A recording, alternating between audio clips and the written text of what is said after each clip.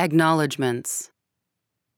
It gives me great pleasure to acknowledge and thank the many people and organizations who contributed to this project.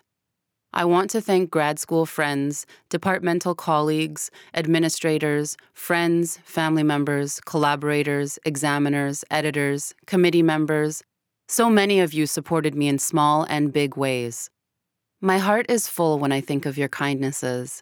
I am naming only a select few to whom I am particularly grateful as I wrap up this manuscript. My first thank you goes to Elspeth Heeman at McGill University, who trusted me and advocated for me in the early years of this project. Colin Coates at York University supported me many generous ways during a particularly difficult time in my career. Legal historian Philip Girard carefully read my work on several occasions and sent me generous and constructive responses on various parts. One of my most important mentors at University of Ottawa has been my colleague Brenda McDougall. The support and leadership of scholars like her gave me the space and energy to complete this book. I am especially grateful to the linguist Roy Wright for his friendship, helping me with Ganyotgeha texts and names, and bringing his encyclopedic knowledge of multiple disciplines to bear on my project.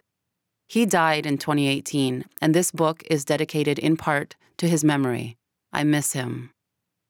This project could not have been accomplished without the help, advice, and encouragement of a number of people and organizations in Kahnawake. I particularly acknowledge the Ganyotgehaga Ungwawana Raudijokwa Language and Cultural Center, which for outside researchers tends to be the first point of connection in the community. For me, it remains an important place of learning and sharing.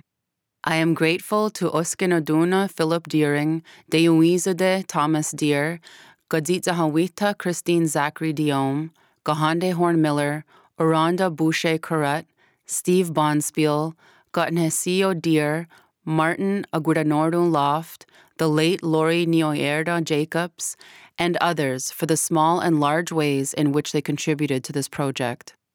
The late Juniratogun A. Brian Deer played a key role in introducing me to the community, offering advice, and commenting on portions of my work. I say more in the introduction. Over the years, I frequently consulted with language teacher and community historian Garhowane Corey McCumber on a wide range of issues including orthography, sources, and historical interpretation. This book is much better thanks to his corrections and suggestions. I am deeply grateful. I also wish to thank the numerous entities that provided institutional support and funding, beginning with the Social Sciences and Humanities Research Council of Canada, the Fonds québécois de la recherche sur la société et la culture, the Bibliothèque et Archives nationales du Québec, the McGill Institute for the Study of Canada, and the Osgood Society for Canadian Legal History.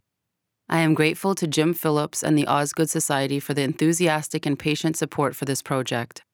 I also wish to thank supportive colleagues at the University of Ottawa Faculty of Arts, Department of History, and Institute for Indigenous Research and Studies. Finally, my gratitude goes out to the editors, designers, board members, and anonymous reviewers at UBC Press.